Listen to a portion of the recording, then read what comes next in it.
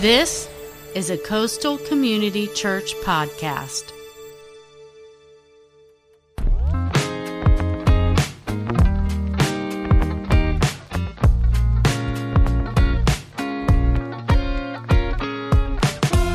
Welcome to Zoom Out, a weekly coastal podcast designed to assist listeners in seeing how God is working through everyday circumstances. Your host, Trevor Hill, is a gifted speaker and communicator and delivers these devotional insights for your growth and encouragement. Before I became a high school administrator, I taught middle school mathematics. One of the great unexpected things about that position was that I had time in the afternoon to exercise before getting my own kids from daycare. What started as simple jogging for getting a little exercise eventually turned into a competition with myself about faster and ever-increasing distance running. For months, I found myself running one of two routes near my school, stretching about 3 to 4 miles, or less if I turned around early. The familiar path was best as I had no smartphone at the time and was limited by my time before picking up my children. One day I decided I would take a left at the stop sign instead of a right, as I'd always done. I would continue running down a road that I had convinced myself was sure to lead back out to the main highway and then back to school. After running down this new road for almost a half an hour, I realized I was clearly wrong and I had no idea where I was. Thankfully, the next house had an older gentleman near the edge of the road doing a little yard work. While still out of breath, I asked, "Is the main highway far from here?" He laughed and said, "Son, you're nowhere near the highway. You'd have to go back near the school to get to that." The school he was referencing was the same one I had left almost 5 miles before, with no shortcuts for a return trip. Clearly, I had not planned for this adventure. I let myself be convinced that the landmarks I had seen for months of running the same route connected just beyond the stop sign. It only made sense to me where the road would take me. With one small change, one risk, one decision, I was sure it would work out even better than normally. I had it all figured out. The same thing happens often to us in our spiritual lives. We convince ourselves of what God is doing, of what God is going to do. We know what is about to happen just around the corner. In some ways, we feel we have God figured out, that we know where He is leading us. Similar to my after-school run that day, the going gets harder, it's further than expected, and there is no end in sight. And in those moments, we tend to feel defeated, to question God's plan, or to doubt. We see an incredible story in the Bible of a similar thing in the life of Joseph. In Genesis 37, we first hear how Joseph is the favorite child. Although I've joked that I'm the favorite child at family gatherings, this view was clear by the author of Genesis.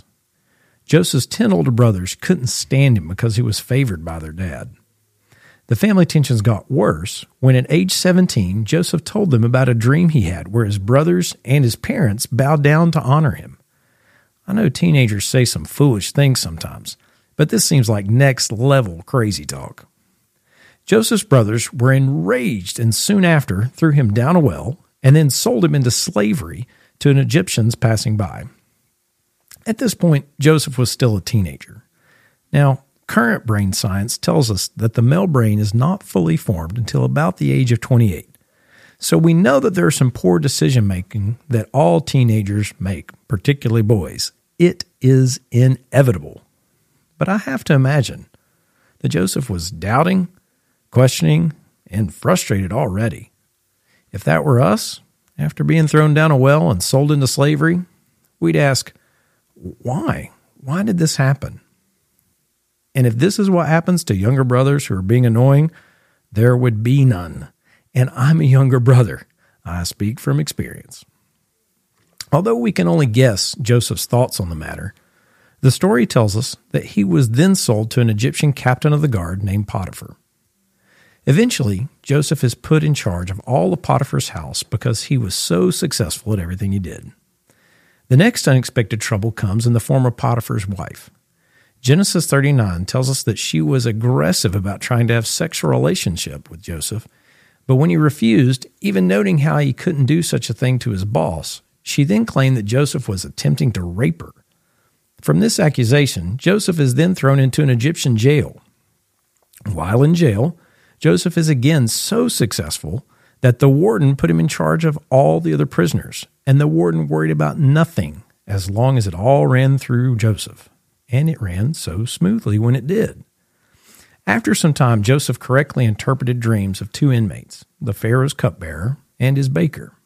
Joseph's interpretation was the precursor to the reinstatement of the cupbearer. Now, we don't know Joseph's thoughts on the matter, but it seems fair to ask an obvious question. Why would God allow him to be so successful for Potiphar, only to be falsely accused and imprisoned? We often see good and the bad in life around us, and we struggle for them to coexist. Success in one area and defeat in another leads us to think that God is against us or we are stuck. Why isn't it all just working out? But just like for Joseph, there's still more to the story. God wasn't done yet. A few years later, after Joseph's dream for the cupbearer, the Pharaoh had a dream that couldn't be interpreted. Joseph's name was eventually dropped by the cupbearer, giving him the opportunity to predict the terrible famine that was coming and warned of the need for the plan for all of Egypt to be saved. Once again, Joseph was put in charge and thrived as he was second in command over all of Egypt to prepare for the famine ahead. At multiple points along his life, the going got tough. It would be understandable to get depressed or angry in his shoes, to get lost in all that had happened, or even to feel a victor or survivor kind of feeling. The one that hits, they keep on coming, but I just get up and hit back and overcome. But this isn't how the story wraps up. You see, eventually Joseph's brothers showed up looking for food due to the famine, but they didn't recognize their thrown down a well, been in prison, now Egyptian leader, brother. Instead of giving in to the anger, the bitterness, the retaliation, Joseph was able to see the bigger picture. Through all the emotion, both good and bad, Joseph was able to see the bigger picture of what God wanted to do all along. Whereas many of us would want to punish our brothers or take revenge, Joseph was able to see the long game. He told them, "What you intended for evil, God intended for good." Those long, dark years of confusion and frustration were tough, but Joseph saw how his family was now saved in some regard because of a foolish teenage dream, which did come true, by the way, when his brothers came requesting grain. I experienced a similar time when I was trying to find a job after college. The summer before my last semester, I started searching for an internship or something in my field, but nothing existed near my soon-to-be fiancée. Once a graduate, I found nothing in my field, but I did find a job selling TV advertising on commission. By far one of the toughest jobs I think I've ever had. I distinctly remember calling my father after a month or so of cold calls, drop-ins, and hundreds of miles driven per day and asked, "What am I doing? I feel like I've wasted thousands of dollars in the past 4 years of my life." I was going through a tough time where nothing felt right. This struggle, though it did improve a little, went on for months until I decided I wanted to quit and become a substitute teacher until I could figure out what was next. As it turns out, substitute teaching was the gateway for me into the education world. A little over 2 years later, I was hired as a full-time middle school teacher. I had no idea that the occupation struggles through the cold, wintry months after my December graduation would be necessary to eventually allow me to find my calling as an educator, a field I still love a few decades later. Initially, I was in a state of depression and disappointment that just seemed to be so insurmountable. However, similar to the life of Joseph, I can now look back and see God allowed those months of struggle to bring me to where He needed me to get to. I wasn't thrown down a well or spending time unjustly in jail, but I was frustrated and confused about where I was going. In the middle of these moments, it's so hard for us to see what God's end game is for us. Like on my run, we think we know where we are going, but when we're wrong, we feel defeated. Instead, We need to be looking for how God will use those tough moments of today to prepare us for tomorrow. What we feel may be intended for harm is actually God using it for our own good. So my challenge to you, talk to someone about where in your life you have seen God working all along.